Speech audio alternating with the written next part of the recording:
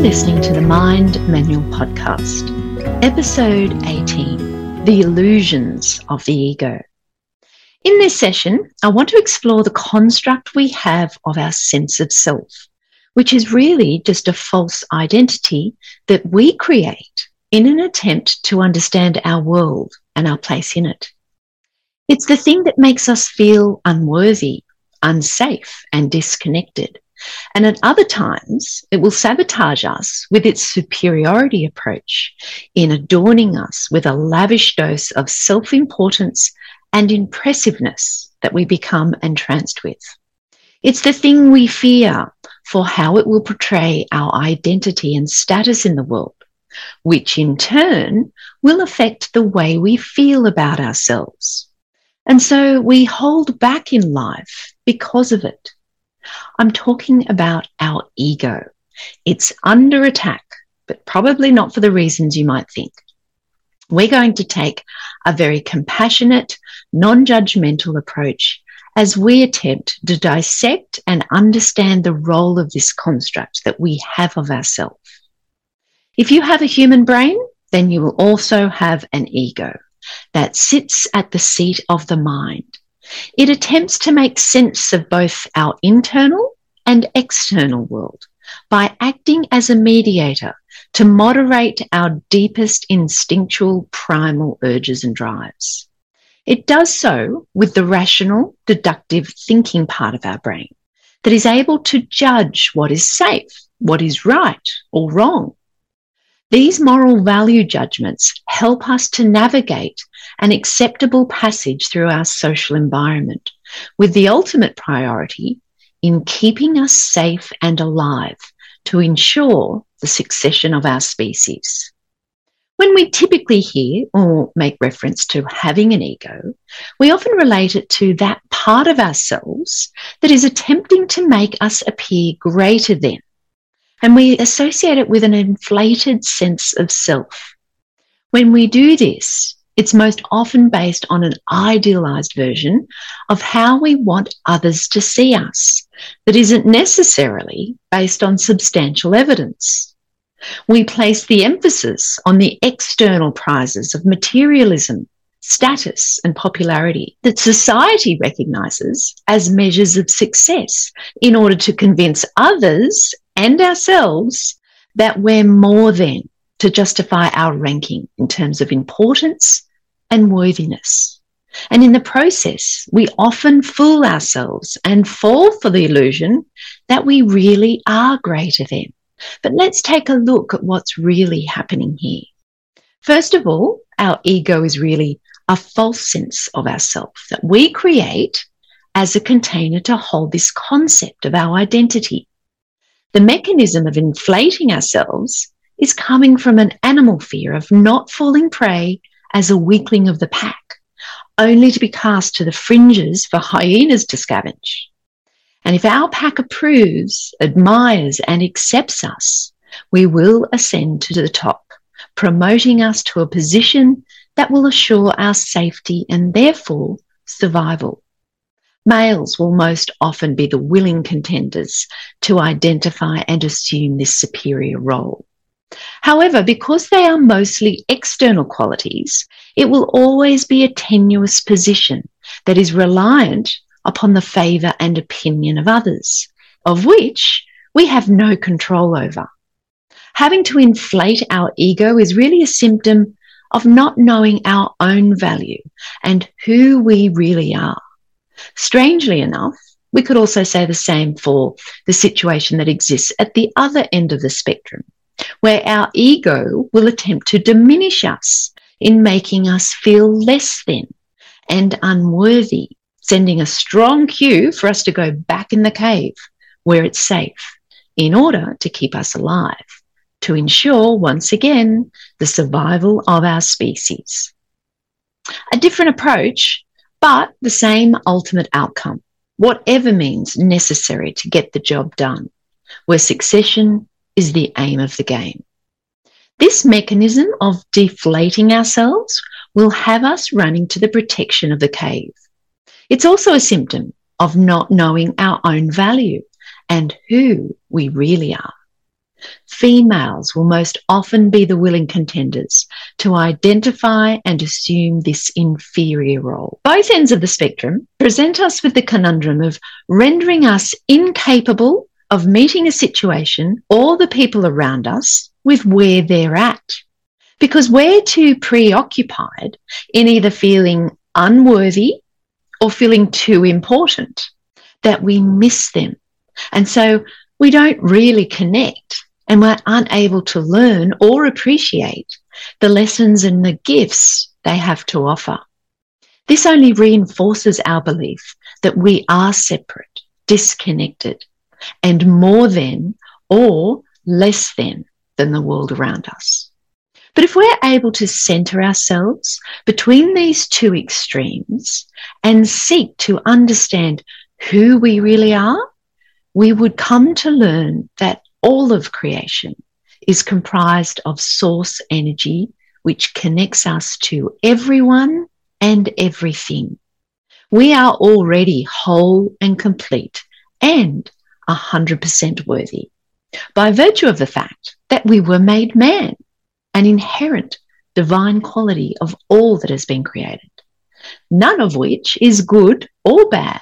It just is, already whole and complete, with nothing to prove, but only to experience all that is. When we really get this and arrive at a place of peace with what is, and the privilege of experiencing ourselves as a part of this creation, we will no longer feel the need to inflate or deflate ourselves. And instead, we can just sit in awe of the immense intelligence that is innate in all of it, the seen and the unseen, of which we can take no credit for.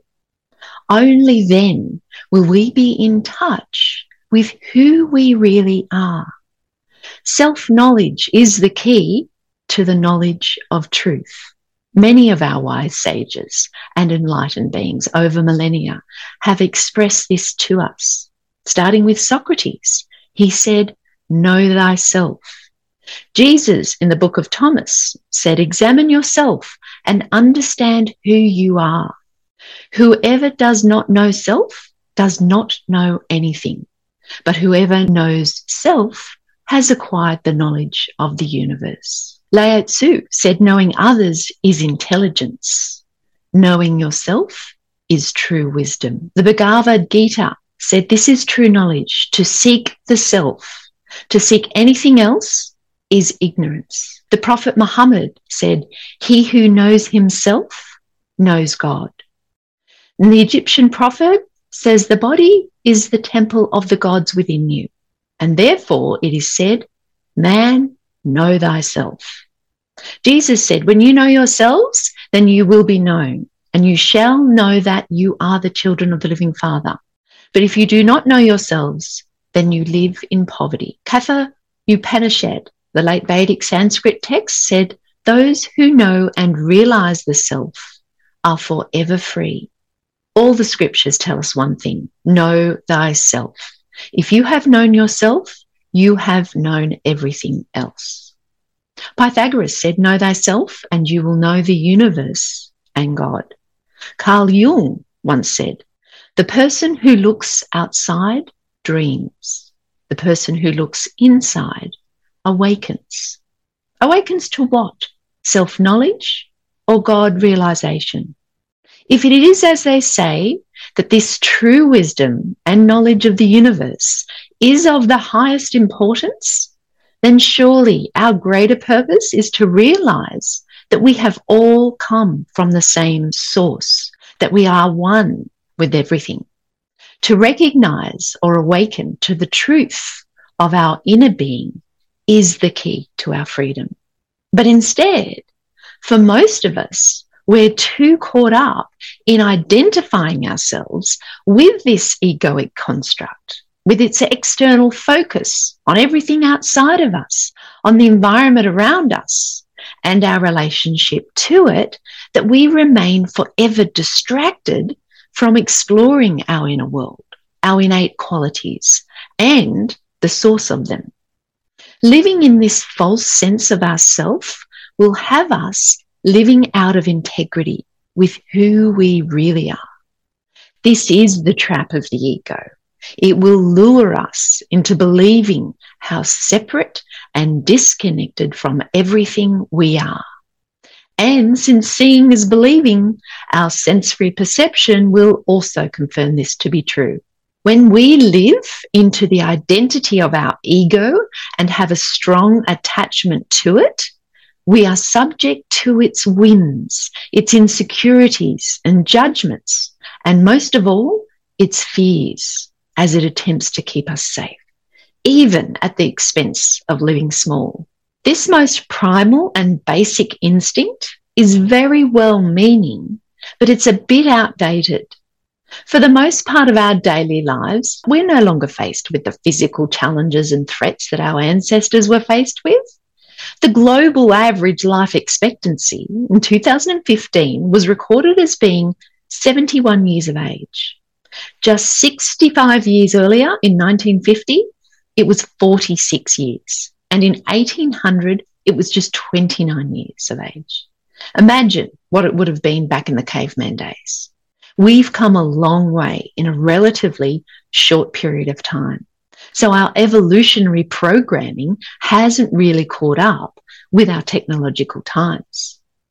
While our ego is an indispensable part of ourself, identification with it and giving our power to it can sabotage our inner peace and cloud our interpretation of reality. We hear our ego as a voice inside our head. It tries to control our thinking and behavior. It's the voice that analyzes what's going on around you to keep you safe. It comments on your interactions, dwells on the past, speculates about the future, complains, likes or dislikes all the things. It's forever judging all of it, including ourselves, in the quest to understand and help predict our environment. So it's only giving us an interpretation of the world. It's not a true reflection of what is. To get a glimpse of that, I think we would need to be completely devoid of judgment and preferences and open to experiencing all of it in the present moment without any analysis. The problem is, we think that the thoughts we have is who we are, and we fall into the trap of believing all of them. So when we hear this voice in full swing with its judgments and put-downs, which are designed to place us back in the cave, and we go and believe everything it has to say, is it any wonder why we start to feel unworthy, unsafe, and alone? And the same goes with the superiority end of the spectrum. If we believe these illusions of grandeur and status, it only sets us up for a very lonely and empty experience of life. Living into our ego will have us operating predominantly at either end of the spectrum, either egotistical and superior or insecure and inferior. We go and make our flaws central to our identity and spend the rest of our lives either trying to cover them up with external displays of bravado and self-proclaimed greatness, or by brooding over them and internalizing it all until we're a hot little mess inside, rocking in the corner of our cave. The ego is not our true being or the essence of who we really are. We are not our thoughts, and the quicker we can stop identifying with this false sense of self, the quicker we can free ourselves and connect with our true self and everyone else. If you would like to delve deeper in discovering who you really are, join me on a journey in the Manifestation MBA to help you arrive at this understanding, both intellectually and in practice. You can learn more over at themindmanual.com. Thanks for listening and have a beautiful day.